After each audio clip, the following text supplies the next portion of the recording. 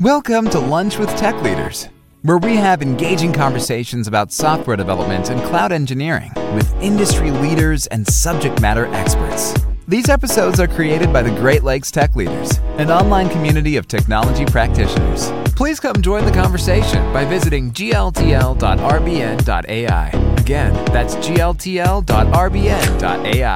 Now strap in, because we're deploying to production in 3, 2, 1. Hi, everyone. Welcome back to the Lunch with Tech Leaders podcast. I'm your host, Lance. We're here to talk about programming with ChatGPT and AI. Here to join me, I have Henrik. He's a huge practitioner of AI. He was a big contributor to Minecraft. He's an agile coach and climate change activist. He was rated a top dev in Sweden. I mean, what haven't you done? Okay. Just a quick background. I guess Agile Coach is more in my past. Now I guess I call myself an AI whisperer. How about that for a lofty title? But it's the closest thing I can think of what I do. I'm trying to figure out this AI stuff, and it's very interesting. But yeah, background doing a lot of coding stuff, Agile stuff. Minecraft development was I did that for a few years. And now I'm working with you on the ACE project, which is very fun. Right now, working as a chief scientist at a startup in Sweden called Hops.com, which is about helping companies become self-improving. Very cool. Very cool. Yeah, the ACE project, for people that don't know, which is, it's still a relatively new open source project, but we're working on an autonomous AI system that has 6 layers to cognition, and it's a cognitive architecture that we're experimenting with to see if we can't replicate sort of like a human, something autonomous that can act like a human when they're trying to solve really complex problems. Building autonomous systems like AutoGPT, they can sometimes get stuck or maybe go off the rails, and we're hoping that with these 6 layers, it can curb some of those problems. Yeah, and help us maybe help people build autonomous agents that don't necessarily destroy the world, which is good. Yes, with heuristic imperatives. Adam's here all the time, so I didn't think you needed an introduction, but you definitely deserve one. So, Adam, go ahead. Hi, everyone. Excited to be part of Lance's first episode he's hosting. So that's great. Lance is a big member of the community here and excited to be part of your first podcast. Lance, I know you've been on the show many times when I've hosted, but I'm glad to be an impromptu guest here. ChatGPT changed my life. It's changed the way I program. I've written many Python scripts and applications to help automate my daily flow. I find new ways to use the tool almost daily. So I'm very excited about this topic and passionate. Yeah, it kind of blows my mind that people still don't get it. People are still spending money on coding boot camps and stuff. And the other day I had this random thought that I want to share, and I think it's good for the beginning of the show, is I feel like, so when I was growing up, I was really into Star Trek, and particularly Star Trek: The Next Generation. And if you've ever watched it, you'll see the way that the people on the Star Trek Enterprise communicate with the computer system. They have a natural language. They talk to it. It's a back and forth dialogue. And my random thought was like, if anyone's ever watched Star Trek: The Next Generation, you've basically taken a course on prompt engineering, just the way that they interact with the computer. So anyways, I thought that was an interesting tidbit. Now I'll let you kick off your show here. No, yeah, I mean, just to tag along with that really quickly, do you think that, and maybe we can segue into this topic first, do you think that natural language is going to be the future programming language, or do you think there will always be a place for programming languages? Great question. Yeah, I'll go first. I do think that interesting topic to delve into.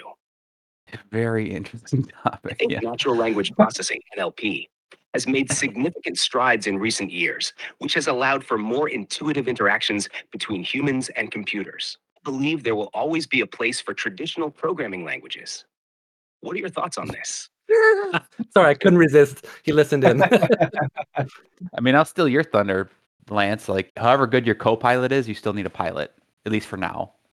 So I do think there's a place for having that, you need the domain expertise. Like, right, if I want to create software for veterinary clinic, I think the thing that won't go away is a human who understands the domain and understands the pain that the software is trying to solve and how you interact with your AI in order to develop the application.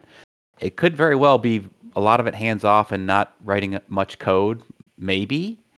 I mean, I do think it'll get there one day. I don't think it's going to happen overnight, though. Like, I think there's a place for coders. But do you think that programming languages themselves will still need to be a thing? Because I think that programming languages serve a different purpose than natural language do. When I'm expressing logic in programming languages, I expect it to do the thing that I've told it to do, and I have an input and an output that I know, with pretty good certainty that this is the outcome. But when it's a natural language system, maybe the output that I get will be maybe 95% accurate based on what I've done. And I've seen this in systems where, I'll have hundreds of simultaneous users using the system at once, and I've done all this automated testing where I figured that it's responding every time I ran the test. It responded the way I wanted it to respond, but then when you have 100 users using the system, that 5% really bleeds out quick. Yeah, when it comes to do we need, I guess it's two different questions. Do we need programming languages and do we need programmers? When it comes to the question, do we need programmers? I like to abstract that question to more like, do we need role X, whatever it is, a lawyer, doctor, programmer, etc.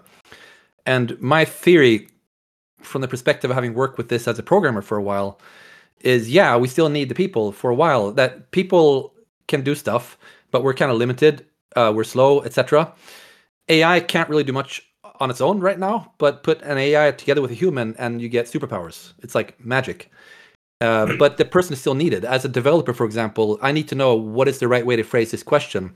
I need to be able to decide what code should I include. If I'm editing a code base, which is the most common case, I need to know which code do I give it so that it can give me a good answer. I need to be able to evaluate what comes out. And there's all kinds of places where I'm needed, but the AI gives me superpowers. And I would speculate that it's the same for any role. So if I go to a doctor, I wouldn't want to have a doctor being just the AI. I'd be a bit freaked out. I don't think it would do a good job.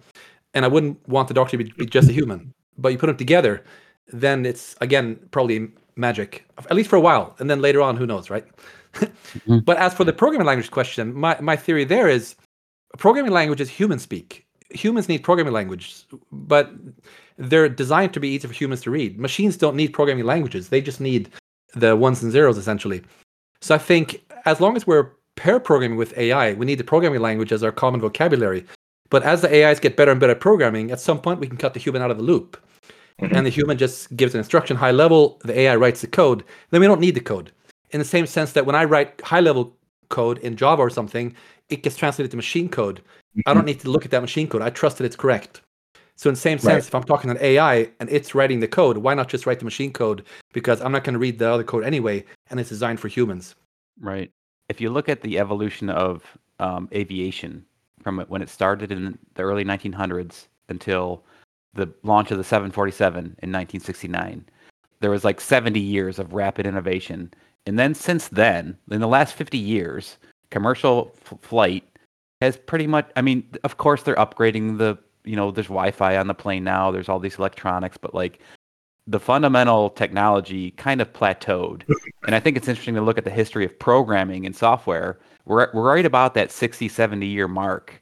And I'd like to see less proliferation of all these languages and frameworks and tooling. Like, I think this is my hot take. Like, there's just too much. Like, I do think if there was a way that the industry could shrink down the number of languages that are in use, the number of tooling and frameworks, it would be beneficial. And I think, and I never connected the dot you just made, where like AI doesn't even need a programming language.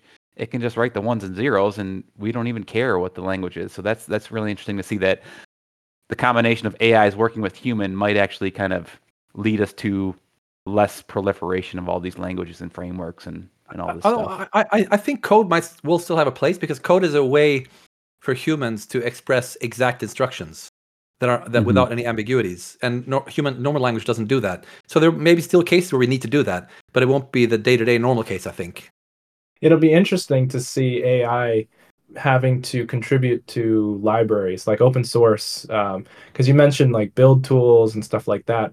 One of the biggest tools that I appreciate when exploring a new programming language is the community, and whether or not it has a library, whether or not it has a good and robust library management system like npm or ruby gems, or it can get Go is really frustrating in the beginning because it was interesting that they were using Git repositories, but sometimes it was hard to find the really good projects, and just getting the open source community to agree on standards and decent libraries to use can be difficult. So if you have a robust community, it'll be interesting to see if AI can take that challenge on too, because I do think that maybe they do end up just writing everything in binary, but I still think that there's going to be multiple AIs out there, and they're going to want to have their kind of GitHub open source community too. What do you think? Yeah, and there's also something you lose. I guess even the AIs, what they lose if they just write the machine code is they lose the why. Like, if I read normal code, there's an implied like, what does this function do? Well, it could read the name of it, but when my machine code, there's no function names. So I guess even as an AI, you might want some context, but maybe code as we know it maybe is not the most effective way of expressing that. But on the other hand, I think the thing about programming languages is disappearing. I think that's very far off, because as long as there's any need for humans to also be in the loop, then we need to understand the code, or at least have a chance of understanding. So now it's interesting because when GPT-4, for example, produces code, it produces code that is really well, like really easy to read, more readable code than most humans I know. So it's clear that it is trying to make something that is for us that it really didn't need, but because it's going to interface with us and do collaborative coding, then I think the high-level languages are going to be still around for quite a while. Did you notice that sometimes? Okay, so yes, it does code pretty well by default, clean code, and that was probably influenced by its sort of standard deviation of this is what the internet thinks is good. But I noticed that when I tapped into my favorite developers in the Ruby programming language, and I assumed their persona, their writing style improved dramatically. I wonder if there was any like Python equivalents, or I don't know if you have any thoughts on that. I haven't tinkered so much with, like, I like giving it personality in all kinds of contexts, but I haven't tried giving it a personality when writing code. But it would be fun. Write code in the style of pretend that you're Linus Torvalds and write this code now. Like, Yes. what would happen? I don't know. Based on all of the writing and whatnot, for Java, there's probably Uncle Bob, so you can write solid code. Yeah. But there's a lot of people that write, clean code in Ruby, books about clean code in Ruby, and it literally takes everything that they've ever said and distills it into a programmer. It's insane. It's amazing. But yeah, it's an interesting time to be a programmer. Like I've been programming on and off for 30 years now, and I never thought something would come along that completely changes the way I work at every level. But that's what's happened now, and that's kind of fascinating. What tools do you use right now? So do you use ChatGPT? Do you copy and paste? Do you use Copilot? It's almost embarrassing. I've been trying all these fancy tools that show up that are supposed to be able to work with you in your code base, but they all seem kind of proof of concept-y so far, because when it comes to actually working, they don't, at least as far as I've seen. They're just cool for little demo things like, create the game of worms or something, or the snake, whatever it's called. So when it comes to actual day-to-day real-life coding, it's just two things. It's GitHub Copilot for the basic things, like I'm about to write a function. I write the name of the function, boom, there comes the rest of the code. So for simple things such as adding new code, it does that pretty well. And then for anything more advanced, I just use GPT-4 and copy pastes. So my workflow is just figure out what code is needed for GPT to be able to do the job, paste it in, and say, fix this, boof, out comes something else, stick it in. Nowadays, I often don't even read the code. I just stick it in because it tends to work. Really? But if it's a little more complicated, then I might have a bit of discussion and iterating about it. But I like the skill that I've had to hone is the skill of knowing how to phrase my prompt, knowing exactly which part of the code to include, and knowing when I need to critically evaluate the code versus just stick it in and run it. What would you say contributes to having a better prompt for you when you're programming than a worse one? I guess it's really the basic communication. Like, what do I actually want to achieve here? What's my goal? So instead of saying change this for statement in the following way, I would say, like, let's say I have some kind of a game. I'm making a game, right? And instead of saying change this code in the following way and describe it technically, I would say make the character die when he has no more health, and then leave the details to GPT. So that kind of going at a higher level. Or like, for example, I was working on a game, and I had it had a web interface which looked kind of ugly. So for a while I was fiddling around. I was thinking, could you move this button a little bit to the right? I was using a web framework that I wasn't so familiar with, so I had to ask it all the time for little things. But after a while, I'm like, wait a sec, Henrik, stop, take a step back. What are you trying to achieve? I want to make the UI look nice. I want to make it look more like a game and less like a boring corporate website. That was my prompt. I wrote that as a prompt, and boom, it just rewrote a ton of code, gave it to me, and it looked like a game and not like a corporate website. So I realized that's what I should have done from the beginning. So think about the problem you want to solve rather than the code you wanted to write. That's I think my main tip. That's fascinating. Yes. Have you experimented with higher level systems design? Yeah. I've been really impressed. When I've been building new things, I normally start with here's a problem I want to solve. What's a high level architecture for that? And which tool stack would you, or which tech stack would you suggest for that? And then I tell it, please interview me if you need any more context. Don't just jump to conclusions. And then we basically have this very, very high level advanced discussion that I would expect to have with a senior software architect. And it usually boils down to saying, okay, here's the suggested tech stack. And then I would typically from there saying, okay, can you create a scaffolding hello world for me for that, just so I can get started. And sometimes in the middle of a project, I'll take a step back and say, okay, here's how it works at a high level. Unfortunately, because of token limits, you can't put in the whole code base really. So I would pick some main parts of it and say, here's my system. Please critically evaluate this. Or sometimes I would even just point to a GitHub project, point to my GitHub project, say, look at this. Here are the key polls you should look at. Read those files.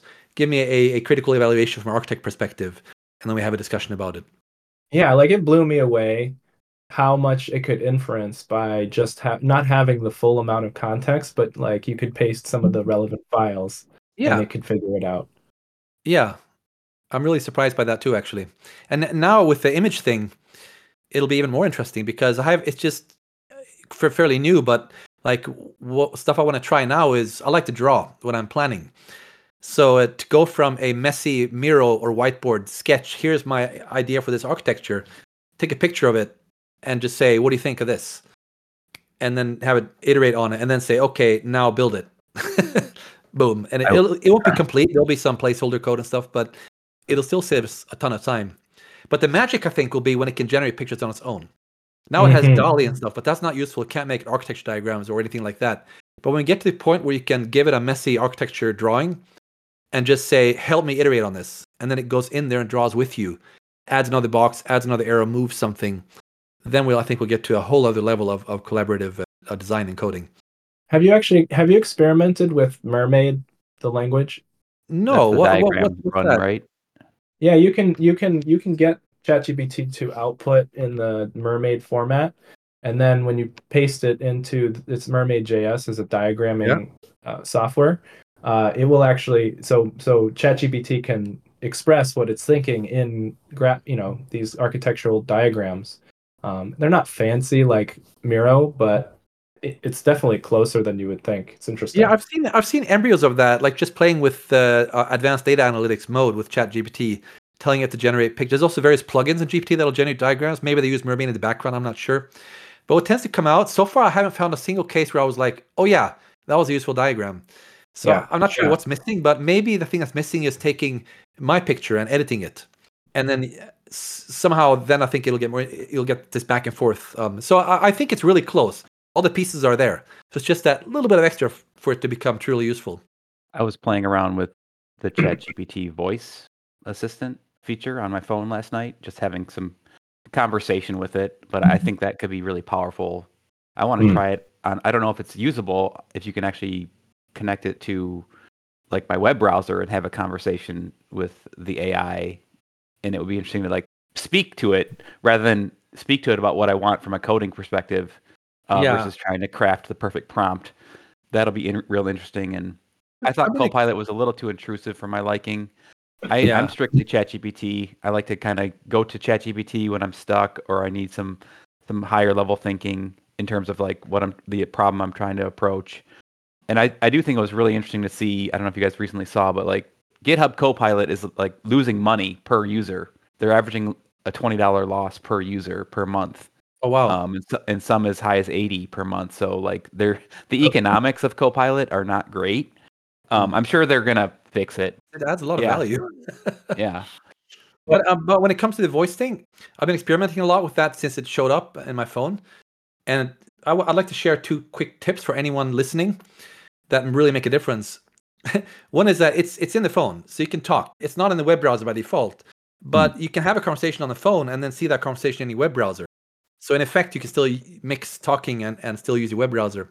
But the other more important tip is if you use the 2-way thing at the top right, there's a little icon like with the headphones, then it will both listen to you and speak back.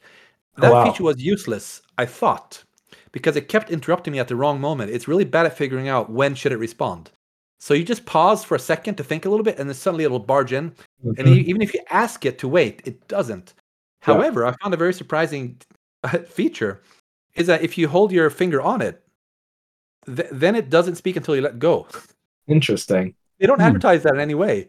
So then it becomes super, super useful suddenly because you can just, speak your mind and don't have to worry about it interrupting at any moment and just let go.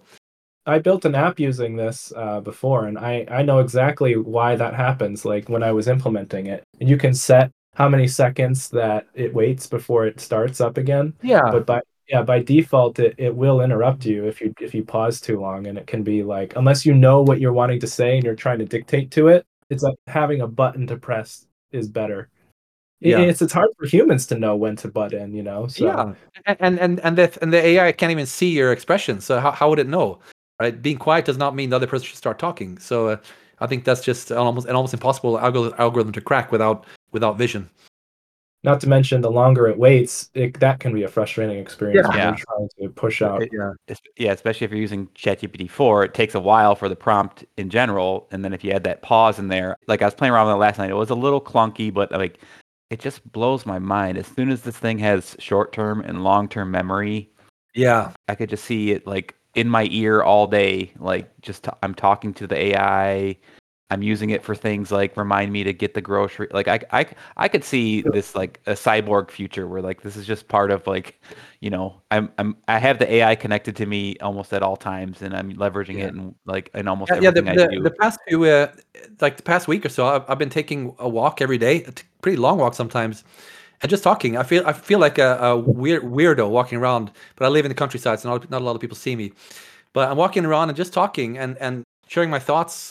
And then it'll reflect back my thoughts and sometimes summarize, give me tips. And I feel like, wow, I have this kind of genius buddy walking next to me the whole time.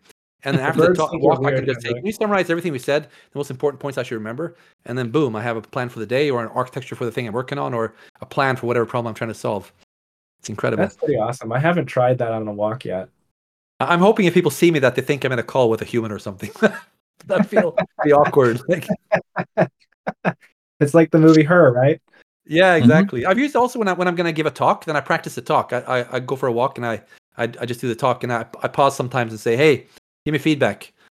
And it gives me feedback and then and then I keep doing my talk. So by the time I get back home, I've rehearsed the whole thing and gotten super useful feedback.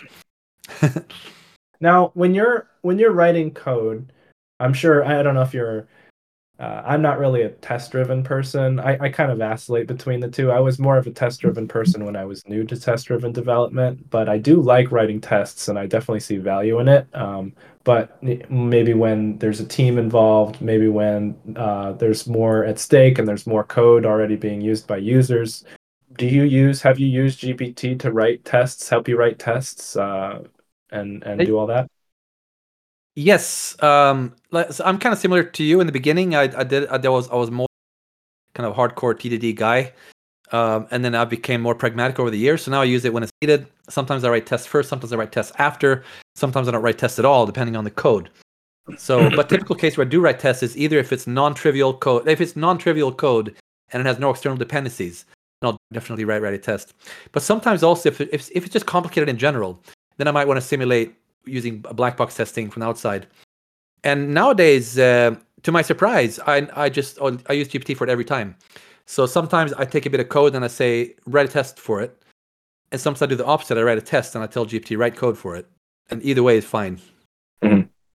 But I also learned something. I was building something in Python, and I'm not good at Python. I'm just kind of still getting used to it. So, and I was like, I want to write a test for this really icky piece of code that has weird dependencies.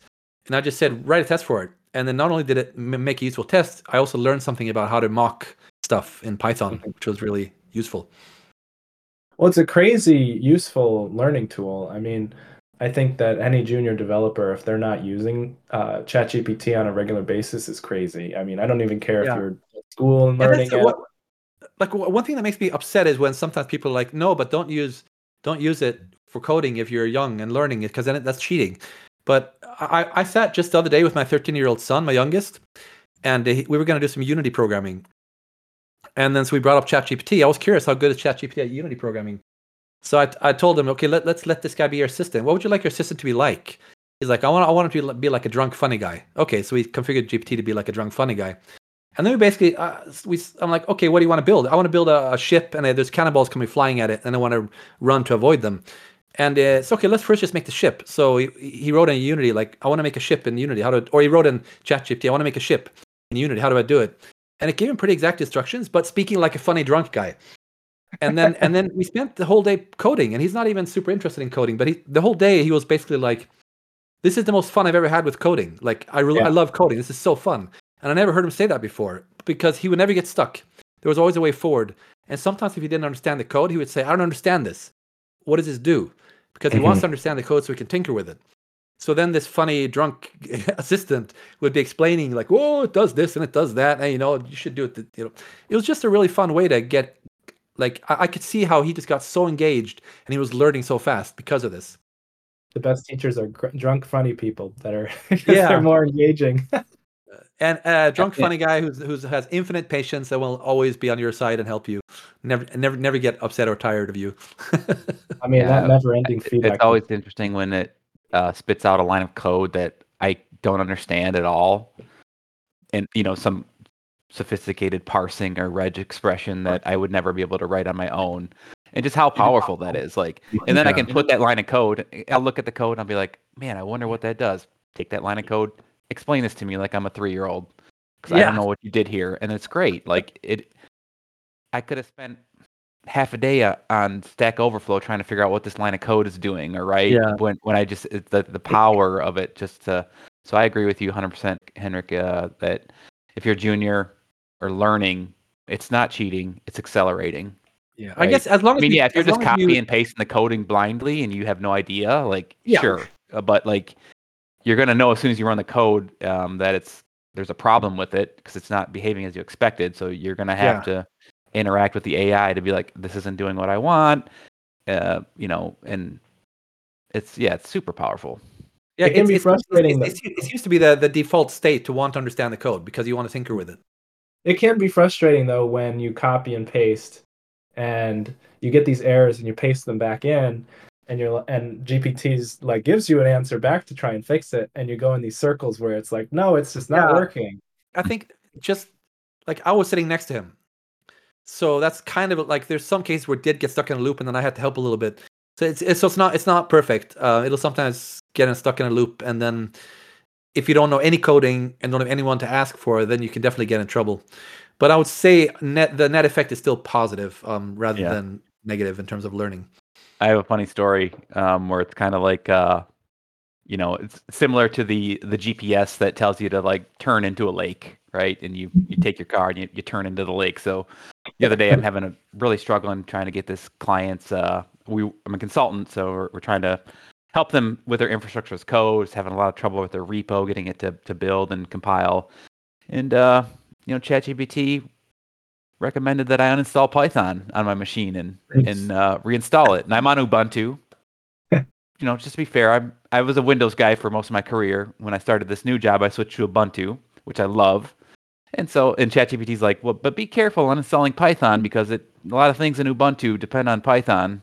And I was just like, okay, well, I'm just gonna follow which direction it tells me to go. uninstalled Python, and then And there you go into the lake. there, and all of a sudden I'm on a headless version of Ubuntu.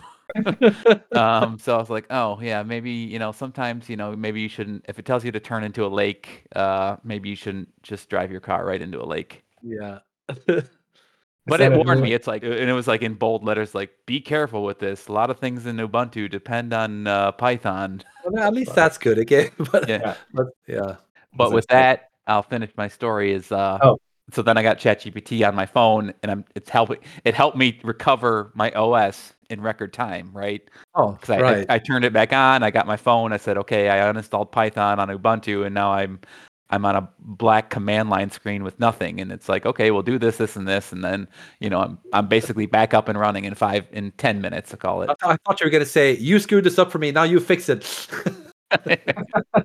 I just held the phone to my laptop, and I used the voice, and I said, fix it.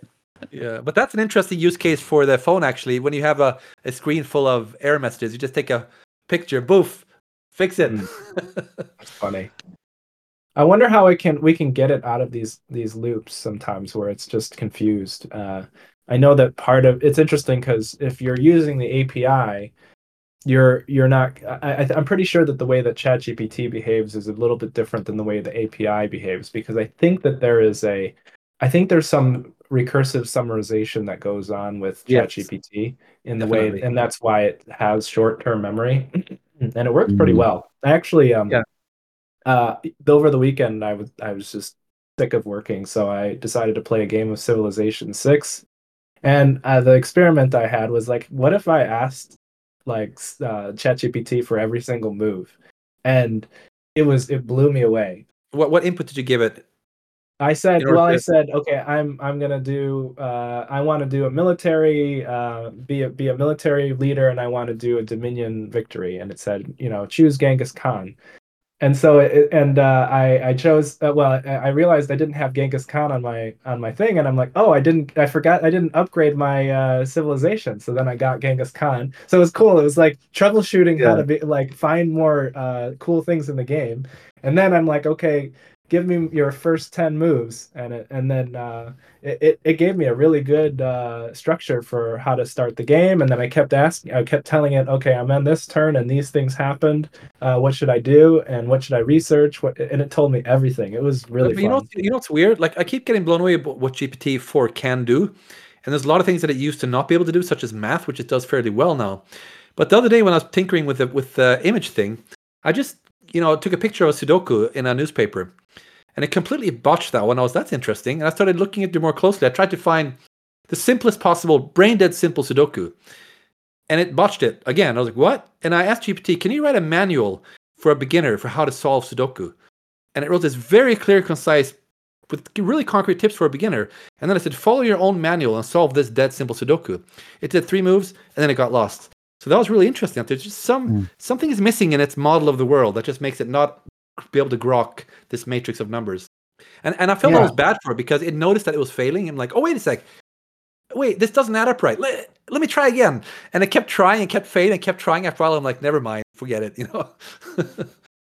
I haven't really tried playing too many games with it, and I'm curious. It will tell you how to beat a game very well and give you the high level, instruction for how you could do that. Another thing I tried was I was playing this card game called.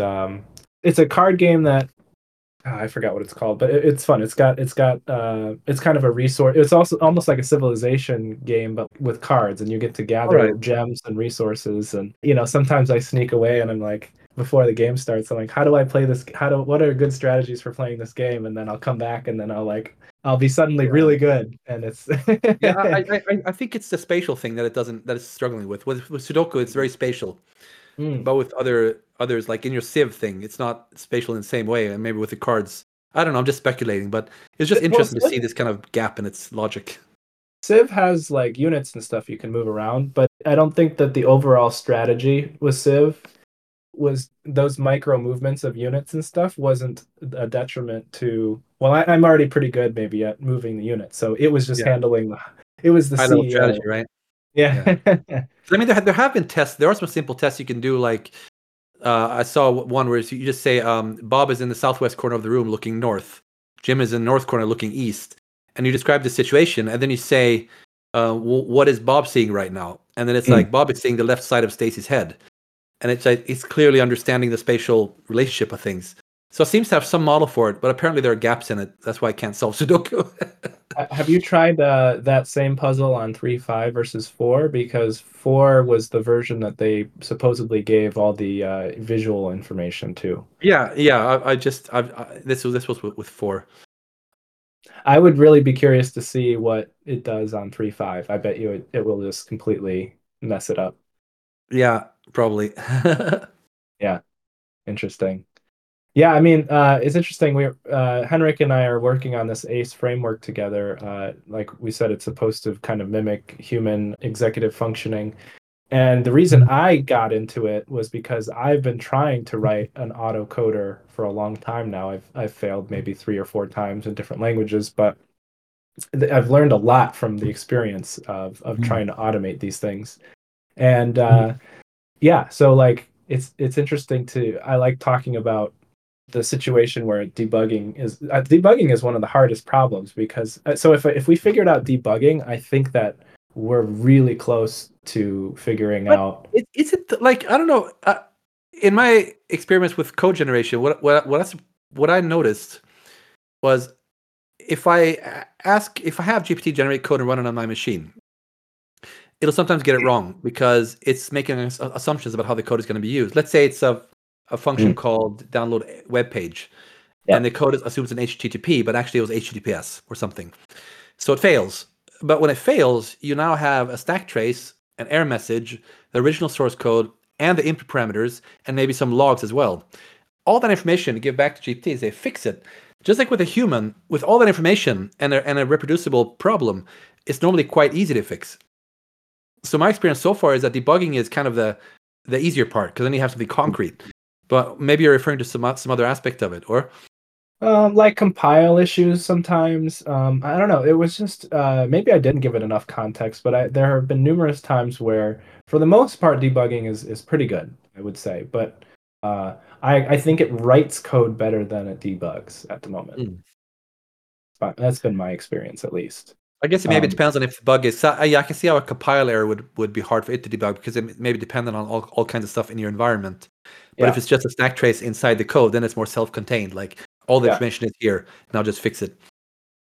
Yeah, and it's interesting. I like to say that, if ChatGPT got it wrong or it hallucinates, those two problems are most likely because it's missing context. Yeah, that's been a huge surprise to me. Over time, I've realized that most of the time when it fails, it's not it failing, it's me failing in my ambiguous instructions or my mistakes in the instructions, or I just gave it the wrong, not enough context, and then it had to guess like a human would do, and in fact, a human would have probably failed under the same circumstance. Yeah. So I guess the main situation is now where if I do everything right, it'll still fail if it relies on on APIs that have changed recently, which is ironic because that means that you can't use ChatGPT to write code that uses ChatGPT. It doesn't know the OpenAI API, which is ironic because the OpenAI API has changed so much. So that whenever I do anything using generative AI, I first write the little piece of code that talks to OpenAI. I write that myself, and I give that as input, or just tell GPT, I have a function for talking to OpenAI. OpenAI, you don't have to do it, but you write everything else because that part it can't do. There's a couple questions in the chat room. We got Bill M asking, do you see more prompt engineering working into computer science and or other college curriculums? Do you think prompt engineering will become its own college course? I hope so. It should. No. I think it's crucial. I don't know how long time it'll be crucial, but right now it's an absolute crucial skill. In fact, more important to learn that than to learn the specific details of programming. Yeah, and like I said earlier, just watch Star Trek: The Next Generation. Crash course in prompt engineering. Maybe not a crash course. It's kind of a long show. But... It's interesting because English majors actually are really good at prompt engineering, and people that are so it's like people that are not necessarily programmers are going to be opened up into this world of programming because they can express their things without having to learn a programming language, and maybe they'll create some innovative things that programmers aren't necessarily. I guess it maybe it evens out the playing field, right? Before the programmers had superpowers and the business people didn't, but now if it's all about prompt engineering, then that's really about communicating clearly and expressing what problem you want to have solved, and then now the programmers better start learning that. Computer science might not even be relevant at some point, because if you're speaking a natural language, do you necessarily need to know what a hash map is? I don't know. I think there's a case for, like, what you learn in computer science is also abstract thinking, and to think in terms of architecture. And I think if nobody studies that at all, it's hard to even talk to an AI about what you want to achieve. So I think you'll be a better customer to the AI if you have at least high level understanding of. If you're a product person though, and you're talking to a developer, those people don't necessarily have data structure backgrounds. I mean, maybe they start to get more and more, but it's usually the problem that they're trying to figure out.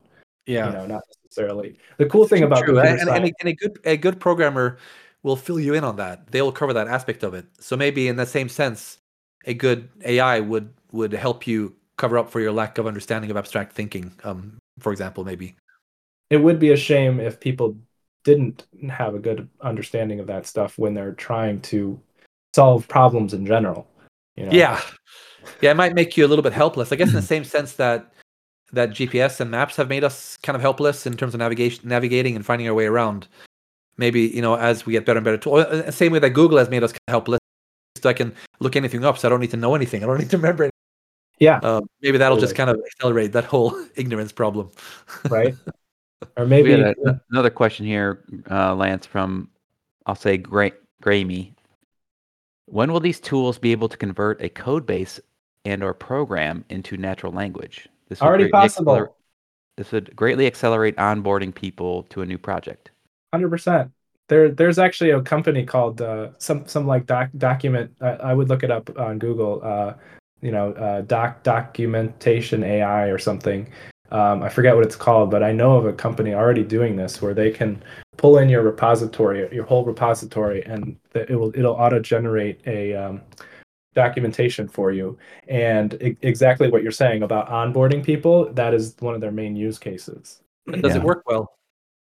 I haven't tried it, but I know that like now it's kind of the Wild West with these kind of tools, and 90% of the cases when I find a tool that solves X, it doesn't. It's something that potentially will solve X when it works well, but it's all proof of concept. So my guess is that kind of thing will be great for a tiny code base. For a large code base, I really doubt it's going to work well now, but I think it will probably. It just needs a bit of time. Large language models really suck at dealing with large code bases right now, but a lot of people are working on solving that, so it'll probably get there. It would be cool if, like, I really like cucumber tests. Have you heard of those? Yeah. So like if you like, I'm not a test first person, but if you started off your project by considering cucumber tests, it would be interesting because you could generate from the cucumber tests a documentation pretty easy. Given when then things are. Yeah. Bill in the chat had some follow-up thoughts on his new programmers just not getting in the prompt mindset. They're stuck on the prompt side of things, and I'm sitting here thinking about it, and it was hard for me to relate. I don't know. As soon as I saw this tool, it was very easy for me to think in terms of what is the question I want to ask? What context can I give this tool to give it the desired output that I seek? Yeah. I'm not really sure how to solve that if someone I've never met someone who doesn't quite understand how to prompt. So I wonder what they're stuck on. Well, I think the key word he said was new programmers. So maybe they also don't have background on how to solve these problems regardless. Oh, that's interesting. I've seen more of an issue with older programmers because they're so used to this is the way I do things, and that's I'm not going to ask that thing to do it. It's not going to do it. It's not going to succeed. And so they kind of assume that they know better, and then they write a half crappy prompt, which results in half crappy code, and they're like, "See." So while the new programs I've seen are a little more open to like, oh, okay, this is an interesting way of work. I'm going to try that. But I think there's going to be a problem. I think there's going to be a huge divide in the programmer community where there's people who get it and people who don't. And the people who don't get it, it could be because their brains are wired a little differently, so it's harder for them to get used to that, or because of just stubbornness. They don't want to learn, or they're a little bit afraid. There could be all kinds of reasons why, but I think it's going to be that's just going to be people who kind of get it, and then they will just become insanely productive compared to people who don't get it or don't want to get it. And that's going to cause a lot of friction when you have people doing the same job, but just one person's amazingly more productive. And that's why we still have COBOL programmers, right? Well, COBOL is an interesting case. I think maybe they will benefit a lot from this, probably.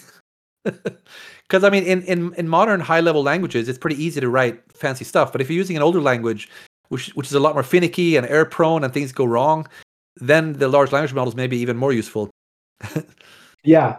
Well, it's funny because writing C code to me was more of a craft. Yeah. Or an exercise almost. Like it was an exercise and a craft at the same time. Like it was fun it was like a puzzle. It was fun to solve. Yeah. and I kind of it's going to be kind of a shame when that sort of thing goes away, or maybe it will be something that people just do for fun and put on YouTube. Like, look what I did.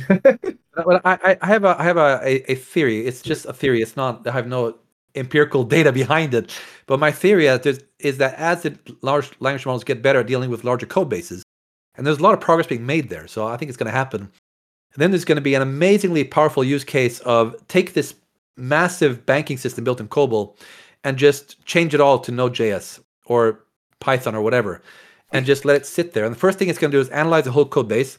Then it's going to write tests. And then it's going to port the whole darn thing. And it's going to verify that everything works exactly as before, both by static analysis of code and by running the tests. It might sit for a week, but it'll be done, and that'll be quite amazing. And it really brings you hear. I know we're getting close to time here, Lance, but just to piggyback off what Henrik just said, like there's a high failure rate of companies that try to rewrite their entire code base from the ground up, right? It's always like the dream, like, well, we've got this 30 years old code. The only way forward is to write it all from scratch. And they get 6 months in and they say, oh, this is going to take us too long. And the failure rate of that is like 99%. Some companies do it. You have to be focused and patient and understand the investment. But with AI tooling, like you just described, Henrik, you could have it connect to your repo, pull it all down, and it makes the idea of rewriting your entire code base in a modern framework or language or, best practices. It makes it feasible. Like you said, it might take a week or two for this AI to run through everything and do it, but like it really becomes feasible to rewrite your entire code base to modernize it and make it easier to work with. Yeah, the language models understand human language. Human language is very weird and full of vagueness. But code is easy, right? Code is super predictable and clean. You can look at code and you know exactly what it does. So in that sense, my feeling is that it shouldn't even be very hard for it to do that. I think that that's more true in languages that don't have as many side effects. Like with C, you're having to manage memory, this abstraction of memory, and unless it knows what your abstraction that you've gone for, your memory model, it needs that context. Otherwise, it's not going to be able to participate meaningfully. Yeah, I'm not much of a C programmer, but if it reads all the C code, every line of it, would that not be enough to understand exactly what it's doing?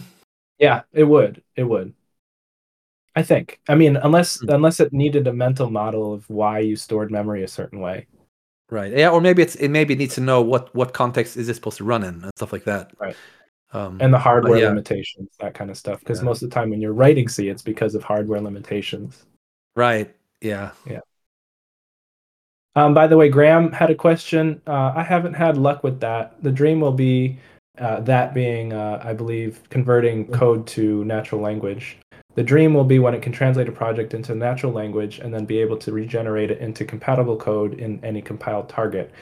Have you tried doing that with just one file at a time? Because I think it does a decent job, at least when in my higher level languages and class-based languages. It actually does a great job documenting that and each method. I don't know what your experience has been. Sometimes it misses context, and obviously we've talked about that before, where it's like, well, it's missing context because you didn't give it to it. But I just had two conflicting thoughts in my head, which is interesting. The first thought was, wait, that doesn't make sense. You take code, turn it into natural language, which is squishy and ambiguous, and then you turn it into code again. So that's like the Chinese whispers. You're going to get something different.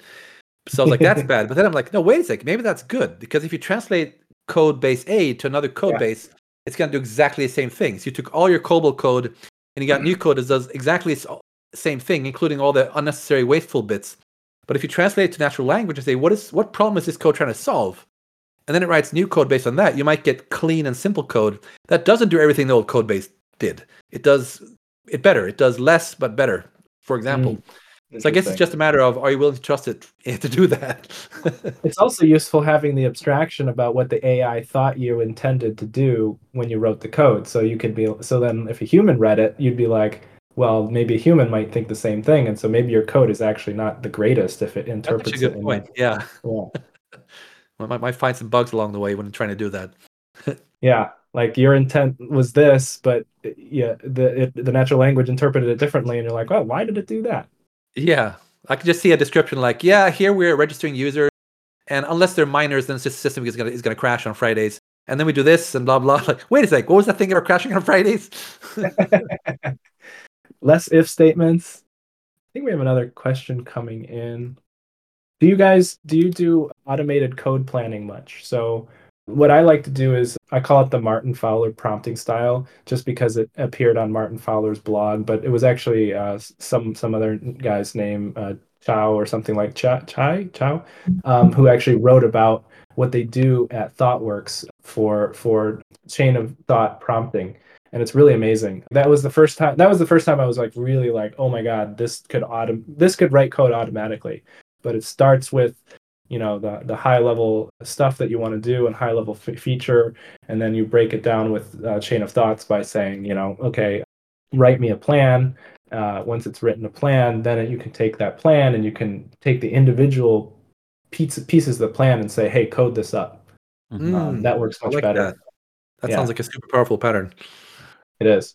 Yeah, I've spoken to you about that pattern before, Lance, and it's powerful in a lot of different areas too. Like I'll whip up what I call like mini design documents for ChatGPT, where I'll just give it like some, I'll give it some blocks. I'll use like dashes to delimit, and I'll say this is the beginning of what I want you to do, and I'll give it some context, and then I'll be like, I just create these mini design documents to kind of help put my thoughts in order, give it that chain of thought context, and then see what it outputs. The typical use case I have is like I need to generate a technical statement of work for a customer, right? Yeah. So I have all these notes from our conversation.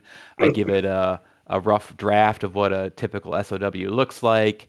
I give it some history about this particular customer, and then just say, hey, spit this out. And it gets me like 85% there. It saves me countless hours of, meticulously drafting an SOW. And you can make these little design documents I even do it when I'm like sometimes just writing some simple functions. Like you can give it these little design documents and you get better results typically when you give it a little extra thought in your context. And you can use, I mean, it's a generic pattern. So I would use that if I'm organizing a wedding or something. Give me the high level plan. And then for each bit of the plan, okay, I got to organize a band. I got to find a venue. Each one of those can be a separate thing I can extract from the high level plan. And then if I don't like the high level plan, then it's very good. It didn't spend time making the details. Exactly. Lance, I gotta get going. You wanna sign us out here? Yeah, this was great. Thanks, Henrik, for joining us. I think we're gonna stop recording after that. Yeah, nice chat. Good questions. Please join us next week for continuing our series on serverless architecture with Jason Brown. He's going to be talking about logging and monitoring in the serverless architecture, mostly AWS Lambda. Please feel free to join us. Have some subject matter experts as well, and look forward to having everyone there.